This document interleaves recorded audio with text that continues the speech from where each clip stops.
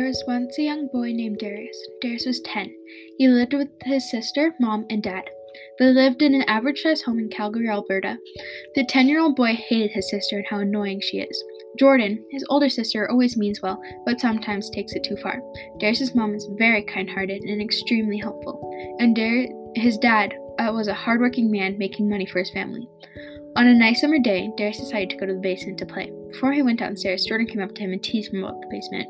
Jordan was saying stuff like, what if there was a monster in the basement, or someone broke in and they were in the basement? The teasing went on for over 10 minutes. At that point, Darius got so annoyed that it made him want to go to the basement even more. When Darius finally got downstairs, he was so upset that he slammed the door in Jordan's face. Darius was walking down the stairs. He grabbed a stool to open the blinds because Jordan closed them and never opened them back up. After he put the stool away, he started to play Nerf guns for a bit. Then he got bored of that, and he left the mess. When his mom came down to check him in, she saw the mess.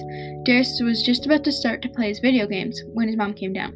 When she asked him to clean up the Nerf guns, he said no. That made his mom upset, and she snapped at him and made him clean up the Nerf guns. After he cleaned up his mess, he began to play his video games. Boom! Crash! Wow! I can't believe I ran into that stupid wall. I hate this game.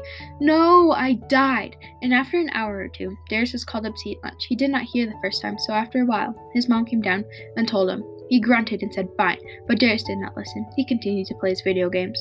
Eventually, Darius's mom came down and made him clean up and go upstairs. As his mom was walking back upstairs, she saw a shadow but did not think anything about it and went upstairs.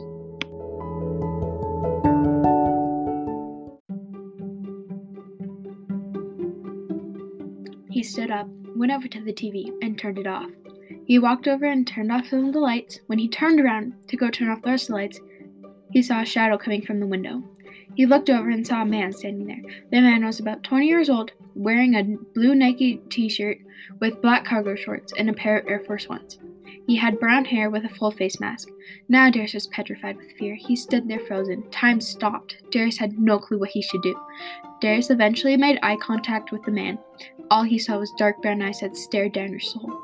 Darius had shivers run down his spine. He began to shake. The first thing that started to shake was his knees, then to his hands, all the way up until his teeth started to chatter. After about 30 seconds, the man went away, and Darius raced upstairs to tell his mom. That night, Darius's mom called 911, and they asked his mom some questions to ask him. What was the person's gender? What was the man wearing? What did the man look like? Did he have anything in his hands? The question went on and on. Jordan was just in the corner laughing, telling herself, I told you, even though she did not know that was going to happen. That night, when the kid's dad got home, he checked the window cover and saw that it was open. He walked inside and told his family what he saw.